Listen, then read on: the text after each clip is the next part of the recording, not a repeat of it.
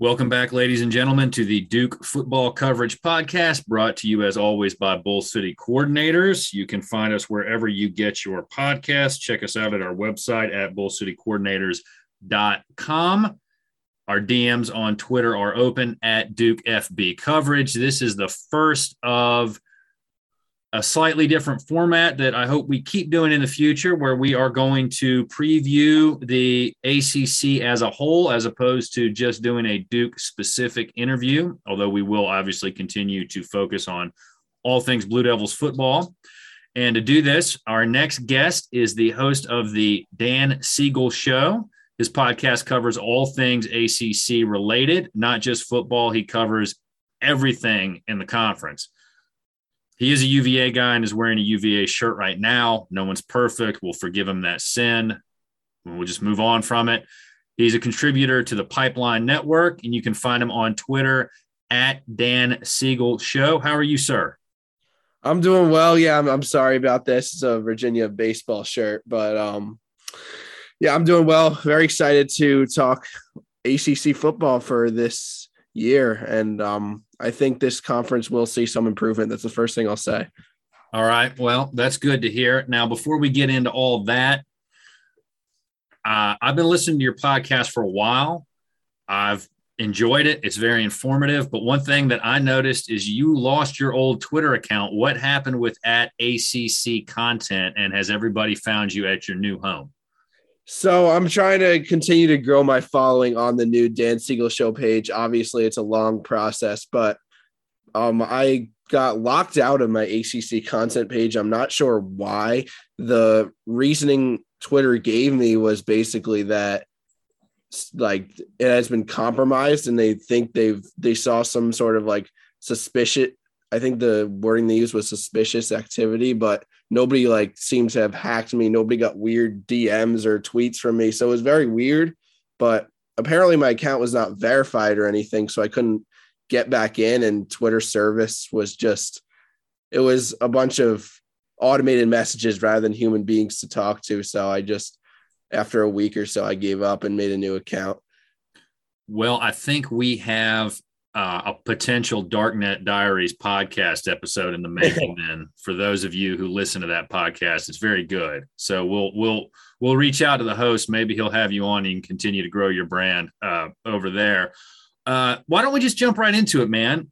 You're an ACC guy. You're very informative. You're an independent podcaster too. So let's talk about what we can expect from the football, ACC football teams going forward. And since I'm a Duke guy, you're a UVA guy, why don't we start with the Coastal Division? What are the teams you're looking at in the Coastal?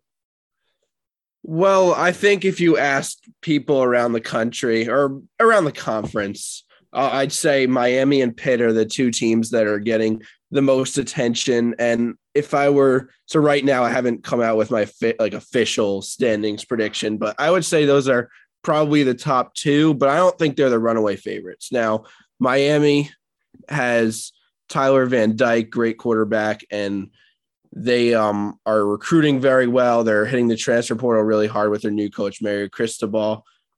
Pitt, a lot of people like them, but I think they're a pretty significant downgrade from last year. They lost Kenny Pickett, their quarterback. Keaton Slovis is good, but he's nowhere near Kenny Pickett. I feel like Pitt is a normal Pitt team, a normal team we've seen in the past go 8-4, where they have a very solid defense. They have a good, not great quarterback, some weapons, but they lost Jordan Addison to USC. So for that reason, I think teams in the middle of the pack, teams like Virginia, I don't want to say UNC, but maybe like a Virginia Tech. I think anybody, and even the teams projected in the bottom of the pack, like Georgia Tech and Duke, I feel like they'll win a few games just because I don't see the Coastal Division as anybody really dominating it. I see a lot of parity in that division. So, yes, Pitt and Miami are the projected favorites, but I don't necessarily see it as just a runaway, like the winner goes 6-2, 7-1. All right. You had a lot of stuff there that I'm going to follow up on bit by bit, but I guess it would be fair to say that this is another Coastal Chaos wide open year that kind of anybody could run with it. Is that fair? I think that's fair. Yes.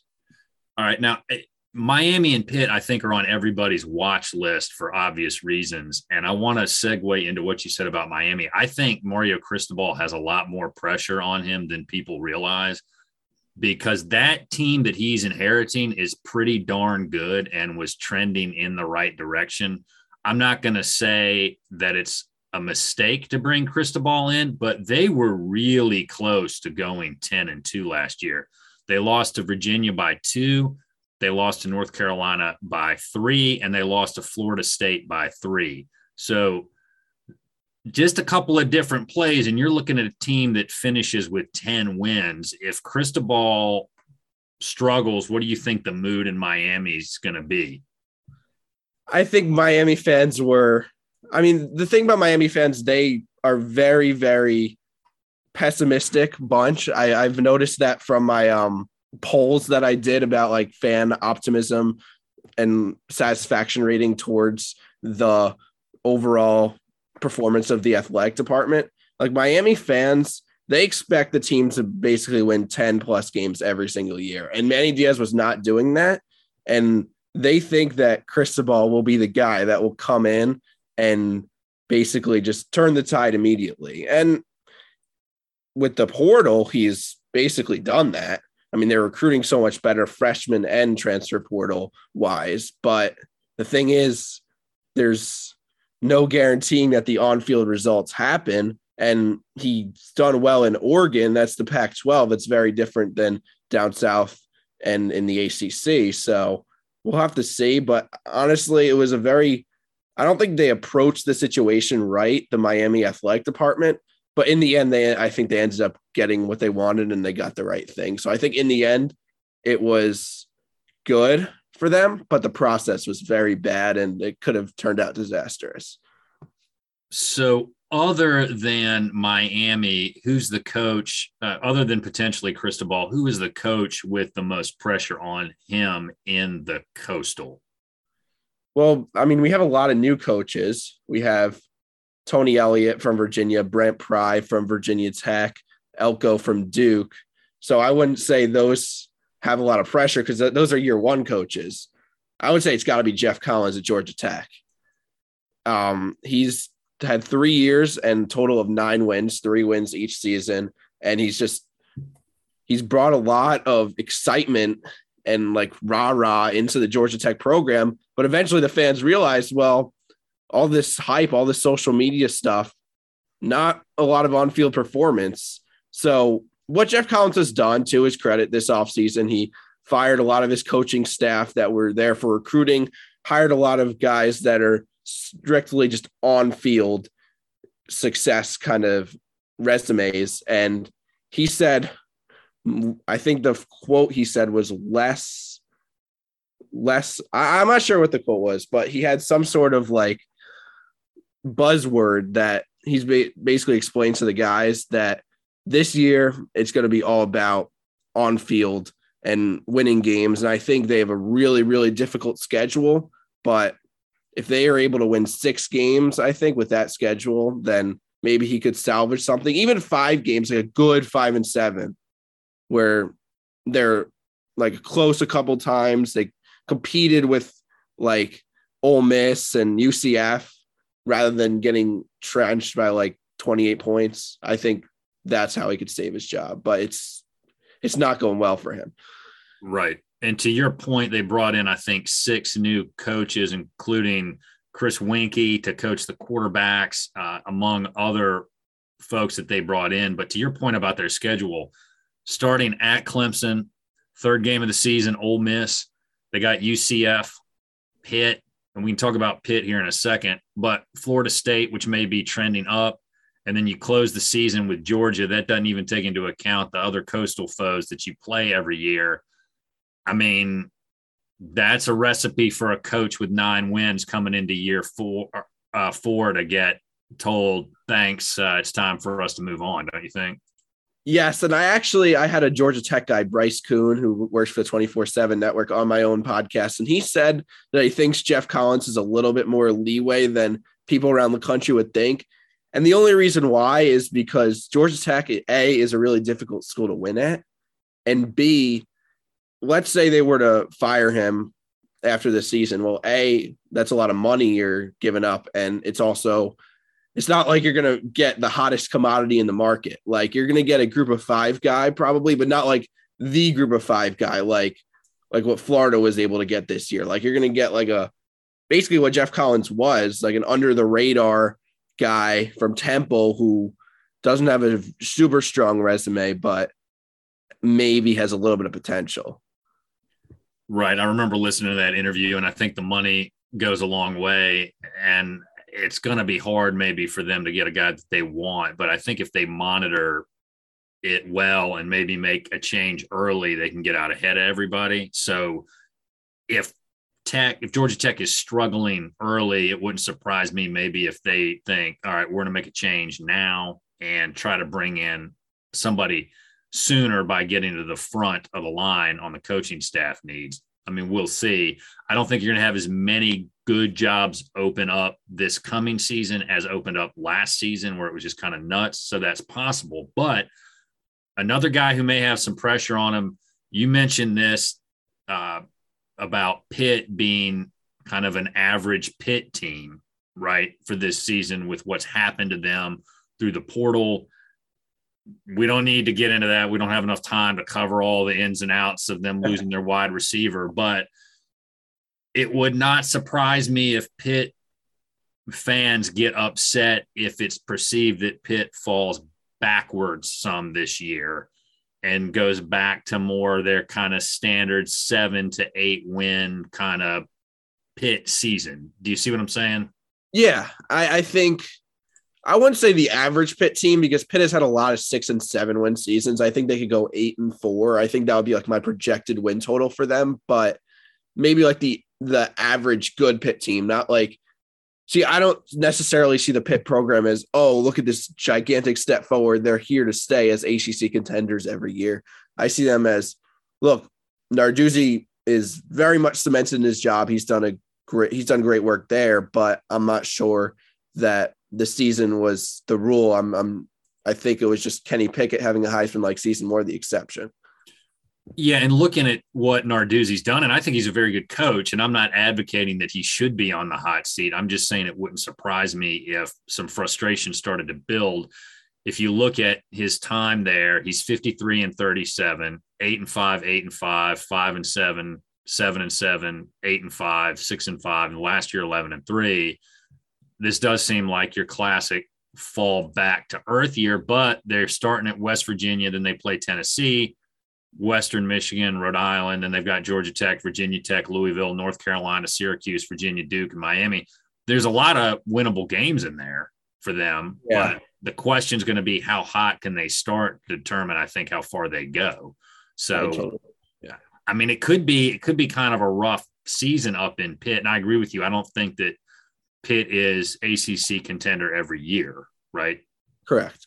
Yeah, I think the biggest key will be that first 2 games, West Virginia and Tennessee, both winnable games, both very losable games. Especially, Tennessee's a great team, we know that. West Virginia, I think the spread's like 6 points in favor of Pitt, but it's a rivalry game, so anything could really happen. It's probably going to be a hard-nosed, low-scoring, classic Pitt West Virginia backyard brawl game. At least that's how I envision it. That's how I fantasize about it, but I'm not sure. It's kind of weird to be talking about spreads in June, but we'll we'll figure that out when we get there. Any other team in the Coastal that might jump up and surprise us? Because before I leave, I do want to mention, I haven't said this yet, but don't you kind of feel like this could be, if it's another year that we've seen previously, another year the same for North Carolina, that this might be the end of Mac being back? Oh yeah, I'm not really, especially with Sam Howell gone. I feel like Sam Howell was obviously not the guy we expected he would be after the first 2 years, but the fact of the matter is he bailed them out for a lot of their problems they had, especially in year 3 with his ability on the ground to pick up yards. And now they have a new quarterback. It will be Drake May or Jacoby Criswell. Both are solid guys with good arms and could make things happen. But if their wide receivers don't improve drastically, which they do have Josh Downs, but aside from him, if their defense doesn't improve drastically, which they did hire a new coordinator, Gene Chizik, but I don't think that turns things around in one season, similar to like Virginia, who had an abysmal defense last year, hired a great coordinator, but I don't think things will turn around drastically in one season. That's how I'm feeling North Carolina. I'm feeling like 7-5-ish. Don't you kind of feel like what happened with Sam Howell was similar to what we saw towards the end of the Cutcliffe era with Daniel Jones, a quarterback elevating the team, frustration setting in with the fan base, and just not doing maybe enough with the talent that's there? Yeah. I mean, that's a pretty good analogy. The only difference is Daniel Jones was a top 5, top 6 pick, and Sam Howell went to the 5th or 6th round. But aside from that, I mean, that's definitely true. The NFL scouts were able to see past it more in Duke's situation than UNC situation, but that's a decent comparison right there. I like that. Well, who from the Coastal might surprise us this year? Who might jump up and make that run and either get to the championship game or at least be in the mix most of the season? I think Virginia is the team that's very high variance. They could do very well. They could do very poorly.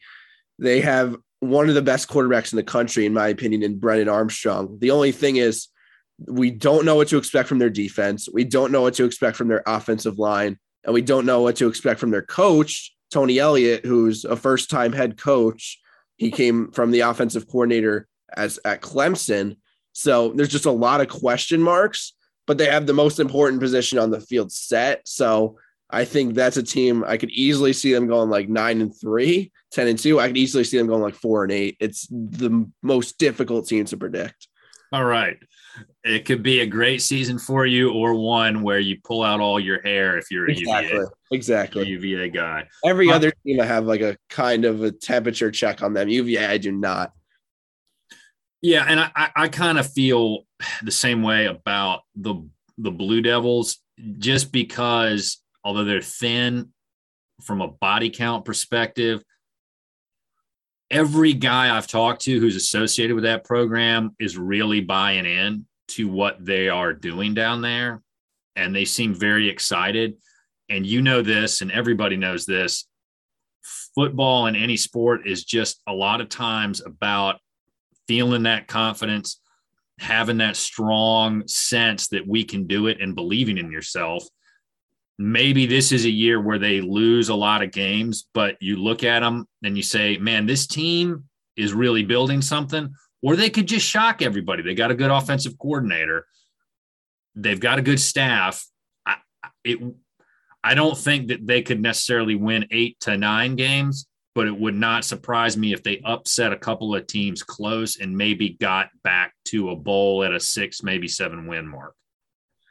Totally. I think they got a home run higher or as close to home run as you're going to get with Elko. And I think definitely like Duke, the culture change is number one. Whenever you're taking over a program, whenever you're taking over a severely struggling program, the first thing you got to focus on is the culture. Changing the mentality from, oh, this is who we are, whatever, being okay with going winless in the conference to, look, we believe we could win some games and be a force in the ACC and be somebody that's not just a pushover. So that's definitely the first thing. I think Elko will focus on the culture, and I'm with you. Like, I'm probably not going to have them winning like 8-9 games in year one, but I think they could definitely get back to maybe like I don't know, the Daniel Jones years where they went like 6-7 games. I think, didn't they win 8 games one year? Yeah, they did. I think they finished 8-5 as last year. Yeah. So those maybe like back to like the success of those years. Duke will always be a basketball school. Like they're limited in terms of football. I kind of feel similarly about Virginia too, but definitely like Elko is a great hire. He's doing good things based on what I've been hearing. Obviously, I haven't seen anything on the field, but yeah. Yeah, and the hard part, I think, with anybody, and I've listened to a lot of interviews with you guys in the ACC weekly podcast with my guys over there who run that one.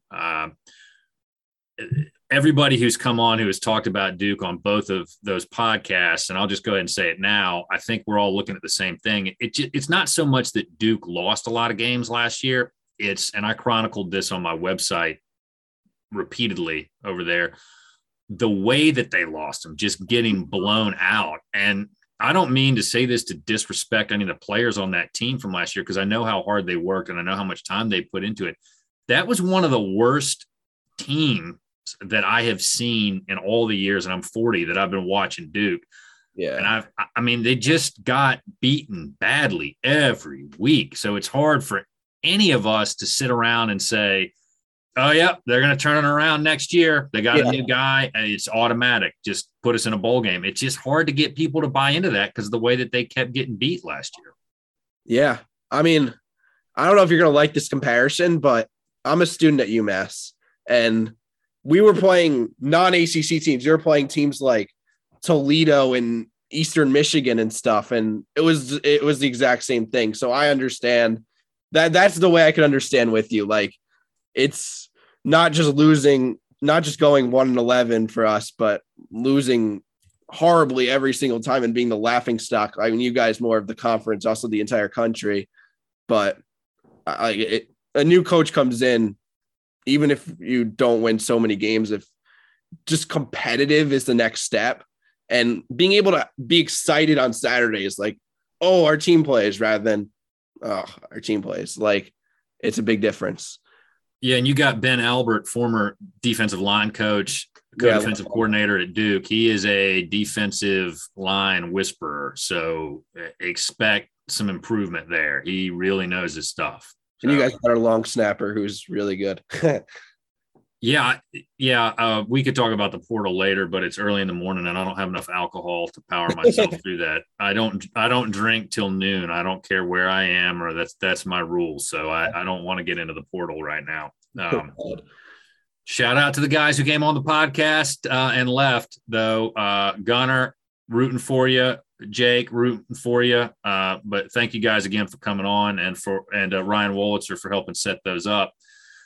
Let's switch to the Atlantic, man, because that's going to be crazy. I was looking at that to get ready, and I got 2 kids, and Duke's in the Coastal, so I don't pay too much attention to the Atlantic for football season. But man, that could be just a heavyweight bout every single week. Yep. That's a division that it's going to be similar to the Coastal in terms of, I don't think there's a runaway. Like, Vegas thinks Clemson's a runaway. I'm not bought into that. I could say Clemson's probably the best team, but I don't think they're a runaway best team. But I think the Atlantic is significantly better than the Coastal division. I think just from the top of the pack to the middle of the pack, everybody has some kind of upside. Especially you look at the top of the pack, which for me is 3 teams. It's Clemson, Wake Forest, NC State, in no particular order. And all those teams, I mean, Clemson's just a dominant everywhere else, and quarterback they need to work on. Wake and NC State are just well-balanced teams with pretty great quarterbacks in Sam Hartman and Devin Leary. They're teams without a lot of holes. I mean, Wake, maybe the defensive line a little bit, but those are teams that I think are competing for Atlantic Division title. But the only difference is this year, I think Boston College, they'll have Phil Dracovic healthy. They could steal some games. Florida State, they could steal some games. Louisville is a team that a lot of people think is under the radar. Malik Cunningham is great. People underestimate what he could do and the impact he has on his team. This year's offensive line will be really, really good. So even Syracuse, for considering they're the worst team in the division, there's a lot of divisions around Power 5 that have worse teams than Syracuse. So I think that's just honestly one of the better divisions in Power 5 football. And not a lot of people outside the ACC will believe me, but just from top to middle to bottom, a lot of great teams there. I think you're right about that, and it'll be interesting to see how it plays out. Now, those of you who follow me on Twitter, you know my youngest cousin is going to NC State this year. So I hate to say this, but as a guy who's followed the ACC for a long time, doesn't this just seem like a classic NC State collapse season? It's like everything is going in their favor. They've got depth at key positions. The fan base actually believes in them, which is almost never, ever. It almost never happens. They're like the State fan base at this. They hold two diametrically opposed views at the same time all the time, which is we should win at least 10 games a year, but we're going to lose every game. Right. Like, but this year they think, all right, it's lined up. We got a senior laden team. We're taking advantage of the super senior years. Boom, it's going to happen. Doesn't this just scream NC State collapse? Yeah, because here's the thing, like some people around the country are projecting them like top 5, top 7 teams in the country. Like I don't view them as that. I view them more as like 10 to 15 range to start the year. And anything short of an Atlantic title, they'll be disappointed. And I honestly, like, they're getting hyped up by a lot of people in the national media. Honestly, NC State fans might be more skeptical. Like they're not going to show it because they want the attention they want, which is very valid. Like when your team receives national media attention, you want that. But I feel like there's a little bit of skepticism just because that's kind of what NC State has done so many years past throughout their athletic department, like the basketball too. It's like they're almost there. They could be there, but they can't finish the deal. Yeah, I don't know what to expect from State this season. And for that reason, I'm not bought into the hype. And I've heard a lot of guys talk about all the things they've got going for them, but it just, to me, just feels like this could really be an everything falls apart season for them. And I don't know why necessarily I feel that way, but I mean, their schedule, I mean, the East Carolina game, I think is going to be tough because that's got, that's a building program and they're headed in the right direction. Plug for an upcoming interview with someone who may be associated with that program. But then they play Charleston Southern. I don't know what to expect from Texas Tech next season. UConn, another winnable game, but then they hit Clemson, Florida State. And your point, Syracuse is not a bad team at 5-7 last year. Then they've got the Hokies, Wake, Boston College could steal, like you said, steal some games, Louisville, and then North Carolina. So I just don't know what to expect from those guys. Yeah, I think there's a lot of high, like, I don't want to say variance. I think that, like, at worst case scenario, they still could salvage, like, even if things don't go their way, an 8-4 season. But like, that ECU game scares me. I think it scares a lot of folks in the North Carolina State fandom base. Like, East Carolina, it would not be the first time hosting a Power 5 team and winning a game from the state of North Carolina. And we saw them beat, I think, both NC State and they beat North Carolina pretty badly in the last 5-6 years. So that's one that scares me. But I'll tell you a secret. The team that won the ACC last year, Pitt, they lost to Western Michigan and they still turned around their season and won the ACC. So I could see that happening again. Like, NC State loses the first game, they're 0-1. Everybody counts them out, and they all of a sudden just win. And by the time it's week 10, we realize they only have one loss in the season, and maybe that loss was more of a fluke. But ECU, that's very difficult because that's going to be their Super Bowl, and they're not a pushover. What about Wake Forest? What should we expect from Wake this season? Yeah, I think Clawson has built a pretty consistent program over there. I would probably put them third in the division, but I do see them with a chance to potentially win it. And the reason being is, despite maybe the defensive issues, they have, once again, a really explosive offense, especially with their passing game, especially with Sam Hartman, who's a very good quarterback. Sometimes you look at him and, like, he doesn't pass the eye test as like a very elite quarterback, but you look at the numbers are there. He's very good. And they lose Ja'Cory Roberson. They get back A.T. Perry. He's a great wide receiver. They have a pretty deep room. I think Wake, if I were to project them now, I'd say I think their preseason win total is 8.5, and I think that's pretty good. Like 8 to 9 wins is the range I'm projecting them at. And then last, you mentioned in no particular order, your top 3 teams were Clemson, Wake, and State. We've talked about everybody in detail, I think, except the Tigers. What should we expect from them this season? I mean, they start with Georgia Tech, Furman, and La Tech, so they've got a shot to come out 3-0, and then they hit Wake and State back to back. I think, if they at least split those, you've got to think they've got a good shot at things. But what should we be expecting from them? I think at their absolute best, they could realistically make the playoffs, go 12-0. I think, first off, their quarterback situation needs to be figured out. And we presume DJU will be the starter. But those first 3 weeks will be the test for him because Dabo Sweetie, he's pulled the plug before. He could totally do it again. Cade Klubnik, 5-star freshman, could totally take over, and he could be good. So the question was going to be totally their quarterback play. We've seen them. They won 10 games last year with abysmal quarterback play. So I don't see their floor being any lower than 9-10 games. Thing about Clemson that makes me hesitate about them being a runaway favorite in the conference, even if they do figure out their quarterback scenario and if they get like mediocre to above average quarterback play this year, or even good quarterback play, they lost both coordinators and both of them were there for a long time. So there's some sort of instability in the program. That's why I'm picking them more as like a 10-2 team. But I think on paper, they're probably the best in the Atlantic, just not to the extent that Vegas projects them at.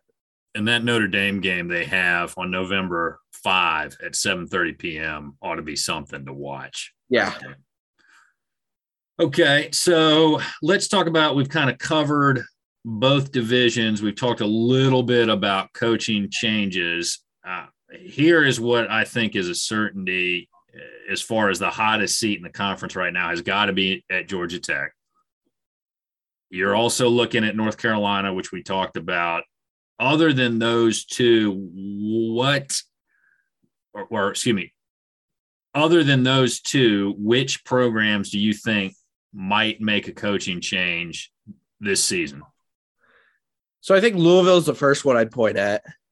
I think with the whole Scott Satterfield potentially going to South Carolina a couple off seasons ago, I'm not sure the fan base, I'm not sure the Louisville program will fully be able to make a recovery from that unless they end up winning 8+ games this year and show signs of, okay, we're not just mediocre, we're actually like a going places. So Scott Satterfield, number one.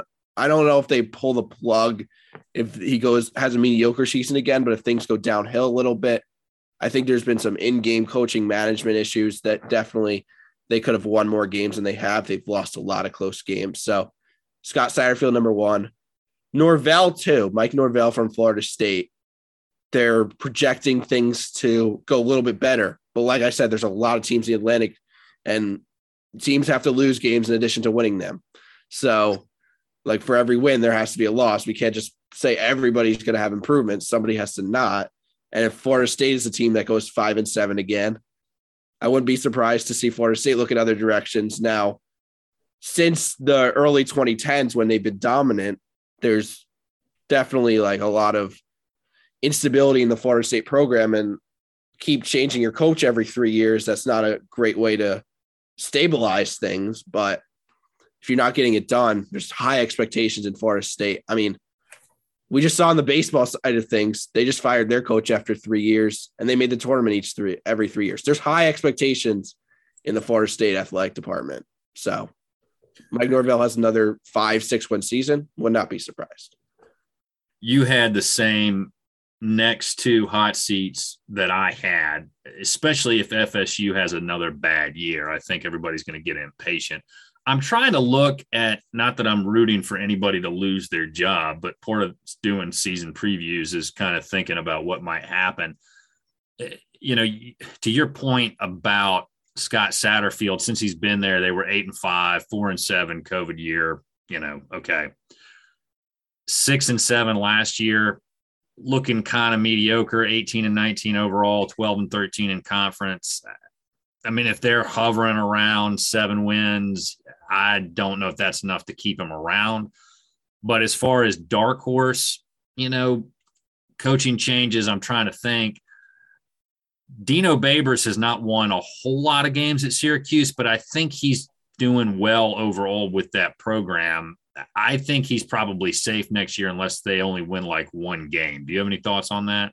Yeah, the thing about the Syracuse, I think the athletic department is content with him being mediocre and winning. Like, if he were to win 6 games this year, I think they'd be fine with that. The fan base is very fed up. They are upset that the athletic department is okay with mediocrity. And I understand that, but Syracuse is also a hard place to win at.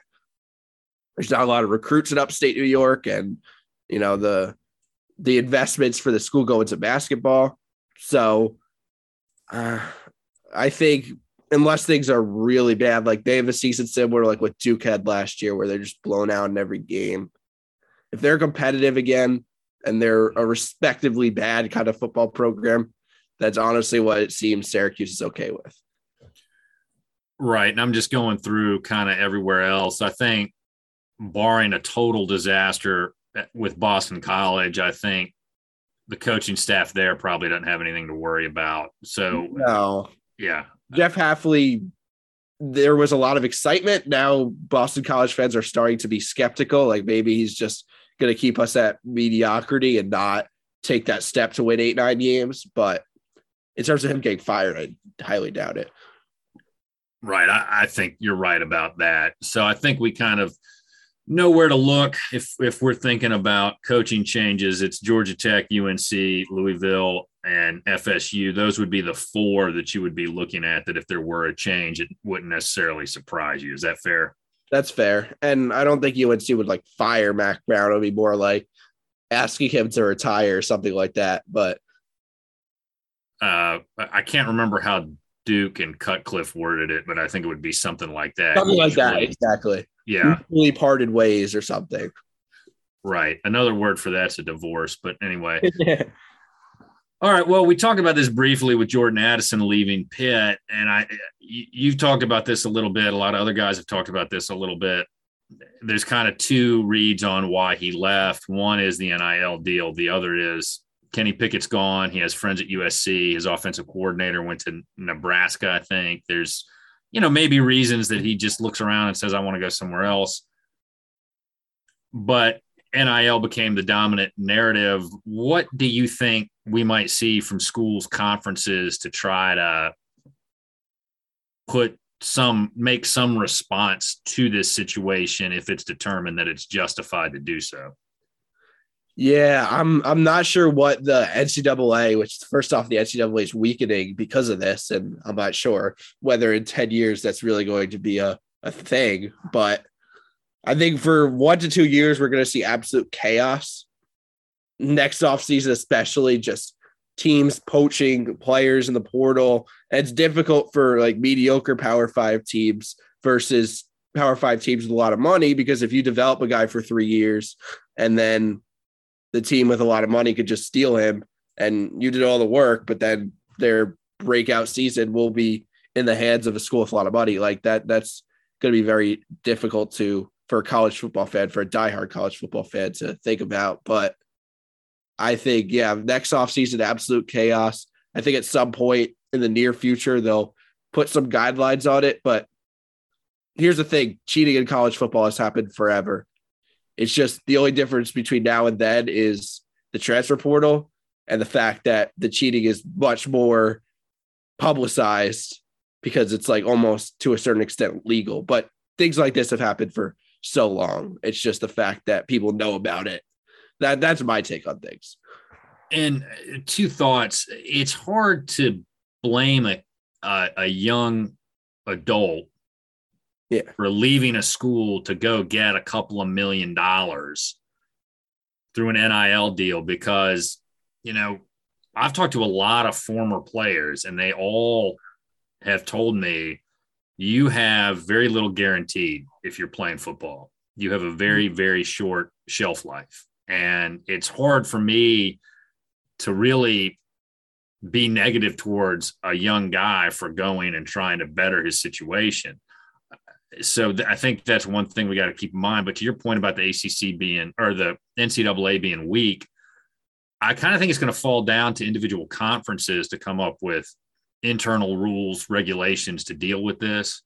Yeah. And it would not surprise me if you start seeing the conferences just work this out on their own, independent of the NCAA. Because, I mean, that thing is falling apart. It's not like it used to be where it had real strict oversight. It's not the same governing body that we all remember from, people who were my age, from when we were a little bit younger. And you also look at, too, Duke basketball has a GM now to help with NIL deals. So I think we're going to see stuff like that happen. Yeah, first off, very good job by Duke basketball with that. But second off, I look at the conferences kind of being on their own. And I look at the SEC and I'm afraid, they already took Texas and Oklahoma. Like, they're just going to be, as we know it right now, there's like levels of college football. There's the Power Five, the Group of Five, the FCS, Division II, etc. I think the SEC will be almost on its own level above everybody else just because of the way things are trending. And the ACC, Big Ten, and Pac-12 have a super, super weak alliance to try to combat that. It's really not doing anything. So that when I hear that the NCAA is weakening and eventually just going to be nothing, and that the conferences are going to be on their own, that's my biggest concern, is the SEC just becoming even more like, right now they're the best conference, but they're not like, they're just like the regular best conference in college football. I think they're going to be even more dominant and just take over the entire thing. Yeah, that's going to be real interesting to see how that plays out. The only thing that would not surprise me is if some teams, although it's hard to replace the money, just get upset. Texas A&M, I'm looking in your direction with the fact that Texas is now going to be in the SEC, which I think A&M was looking for that not to be the case when they left. So that's something that could have some ripple effects, but also it's like I'm stuck in a time loop here when I saw the talk about the ACC realigning itself a little bit. It's almost like in some respect we may see a reversion to small regional conferences, right? Yeah. And I think in terms of the time loop, like we'd be getting back some of the schools that we had in the past. So like, I'm not sure that's like necessarily, like, people talk about adding like West Virginia and Maryland and South Carolina, like those schools, the schools that are like in big conferences, but are not regarded too highly, like in those conferences. That doesn't like excite me that much. Like, I would have wanted to go out and grab Cincinnati. That's what I wish would happen. Or UCF. Like, those are the up and coming schools that the sky is the limit in terms of the budgeting for football. And the ACC, it might just become like, I don't know, but it'll definitely always be below the SEC. And I'm not sure what they could exactly do to combat what's going on. I think they just got to hope that the SEC stops at, what are they at, 16 now? They just got to hope they stop there and let every conference exist. Let the college football playoff still having it represented from the ACC rather than, it eventually becoming, well, the SEC champion is almost as important as the NCAA champion, because with the playoffs expanding, it's almost like the SEC championship is just going to be replayed in the college football playoffs every year, because like 4 or 5 teams from the SEC will probably be in with expanded playoffs. So it's very frustrating. Yeah, and it's kind of boring as a fan to watch. Like, oh, hey, great, we're seeing Alabama and Georgia play again. Yay. If you want to do auto bids and have, Northern Illinois get killed by Alabama in the 16-1 game by like 90 points, if that floats your boat, sure. But it doesn't make sense to me. No, I agree with you on that.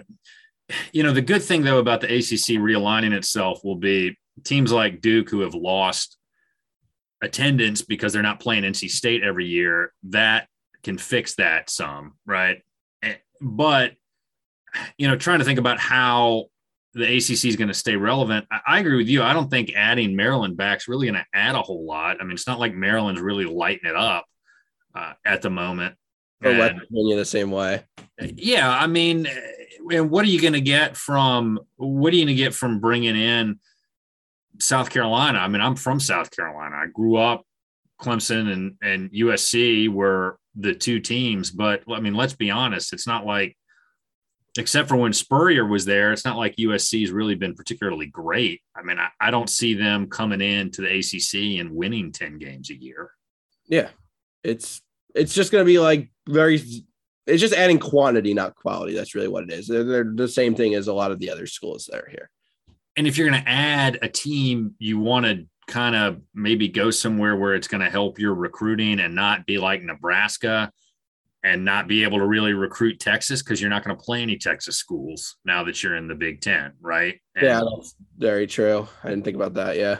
The teams, they've never recovered from that. Mm-hmm. So I don't know. All right. Well, with that bleak look at the future of the ACC potentially, what else do you want to talk about? If you listen, I give everybody an open mic. The floor is yours. What do you want to discuss? I mean, I just want to talk about the fact that the ACC quarterbacks, just as a whole, definitely the best in college football. There's from Brennan Armstrong, Sam Hartman, Devin Leary, Tyler Van Dyke, Phil Dracovic, Keaton Slovis. Like, there's just so many that I think last year the numbers might have been inflated by just poor defenses in the conference as a whole, maybe outside of like the Clemsons. But the quarterbacks in the ACC are just so good. It could be a very entertaining product because of that. And I think a lot of them could be drafted and talked about day 1, day 2, potentially day 3. Like, it's the conference. I'm not saying it's the best conference in college football at all. It's nowhere close to that, but just purely from a quarterback perspective, I think it's the best. And I don't think there's a question. And you didn't even get into Duke's quarterbacks yet. I mean, when you ran off that list of great quarterbacks. So, I mean, that should tell you that you don't even have to mention them, just how deep the ACC is at the quarterback position. Yeah. I mean, I could go through basically. I mean, the funny thing is the teams that's projected to win the conference is probably not even a top 10 quarterback right now with Uiagalelei. But for the most part, I mean, you talk about Duke, even look at Syracuse, they're in terms of the bodies in their quarterback room right now, not great, but they just got the quarterback coach, Jason Beck from Virginia. He's one of the best quarterback coaches in the country. He's going to fix things up. And you look at Virginia, basically the entire era, because he was the quarterback coach for the entire Bronco Mendenhall era. Quarterback was never the issue. It was always anything else. So I think you look at Syracuse, that could be potentially fixed with Jason Beck there. That's a very underrated storyline, I feel like, around the conference that basically nobody's talked about.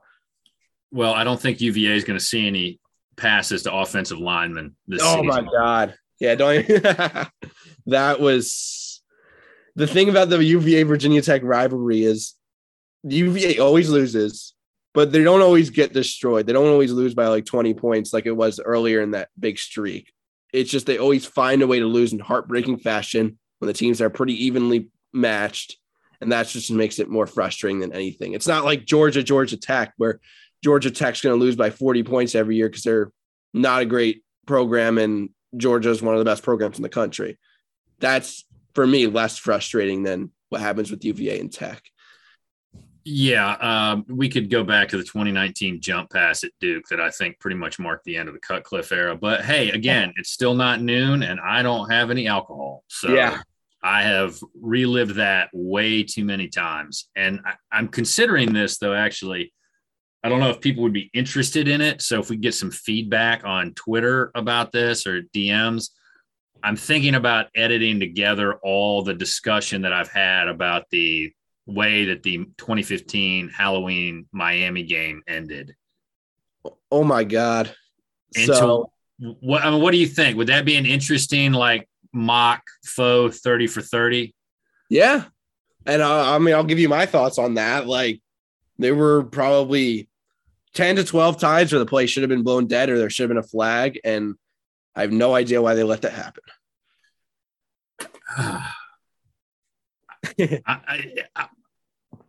It is hard for me to even discuss it. As many times as I have relived that, still, my first thought is when someone brings it up is I just groan, and it takes me forever to put into words everything that went wrong on that play. Yeah. And then the fact that they let Miami get a win that they shouldn't have gotten. Anyway, okay. Are you more upset about the fact that they gave up the play or the fact of the officiating? Well, the officiating, because if you go back and look at that last lateral, the ref is standing right there looking at, and I don't remember the name of the player who tackled Miami's guy who passed it, but he made the play and tackled him, and his knee is down, and that's it. And that's it. He had to play like 6 times.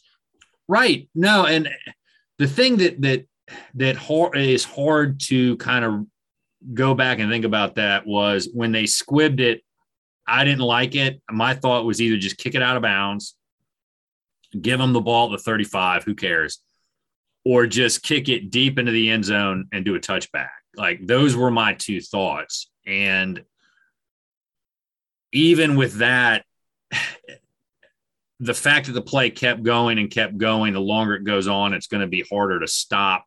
But the chances of something happening become much more likely because as we all know, football is generally, there's not long plays. They're over pretty quick.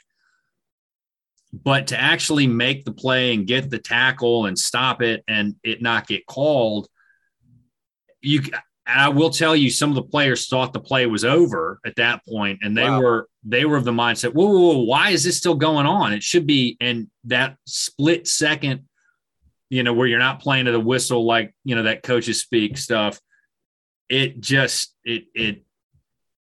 came back to bite them. But again, there were plenty of opportunities. They stopped the play, they won the game, and the officiating in the league, the conference just let them down. That's my take on it. Yeah. I mean, it's easy to have like those conspiracy theories about that. Like, oh, the refs just like would rather have had Miami win. And it's always difficult for me. Like, there's a very fine line between just poor officiating and actual, like, the officiating favoring a team and like doing it on purpose. And like in 99% of cases, like I think it's just officials make bad calls and they're human and they just are not like robots that'll make every call right.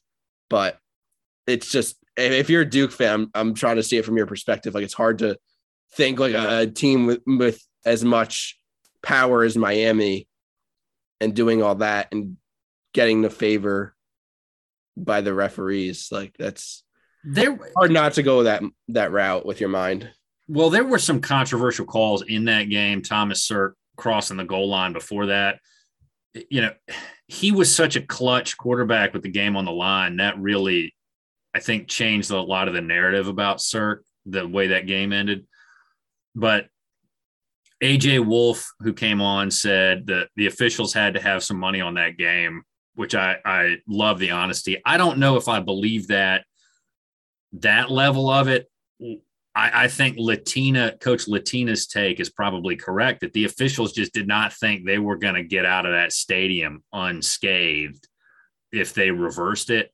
But I think it was, I'll just go ahead and say it. We can pop the explicit warning on here. It was chicken shit for the review not to come back and say, hey, you missed it. He was down. Game is over. Done. Duke won the game. I mean, it was just chicken shit. Yeah, that is exactly what it is. It's coward. Yeah. Yeah. I don't know if there was just some fear about the optics of taking the win away. I don't know. That would be my guess. It was just some sort of nominal or some sort of easy to explain kind of, well, I mean, they scored the touchdown. Do we really want to do this? The optics would look bad if we took the win away. But I mean, you're there to do a job and you didn't do it. And here's the thing, like, think about like you're a very, very small select few people, like people who are this passionate about Duke football versus people who are passionate about Miami football.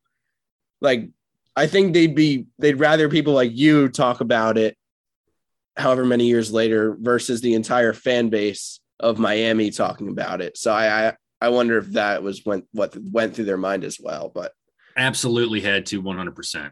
Absolutely had to. As someone who doesn't have any like favoritism towards either of those schools, I'm totally 100% with you with your thoughts on that play.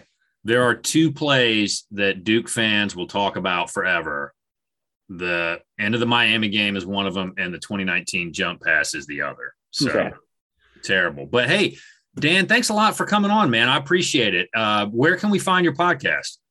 Yeah, I'm on Apple, Spotify, basically Google, like anywhere that your podcast typically could be found. I'm there. It's Dan Siegel Show, Dan Siegel Show. It's just covers mostly the ACC, a little bit about the country's major storylines, but just all ACC sports.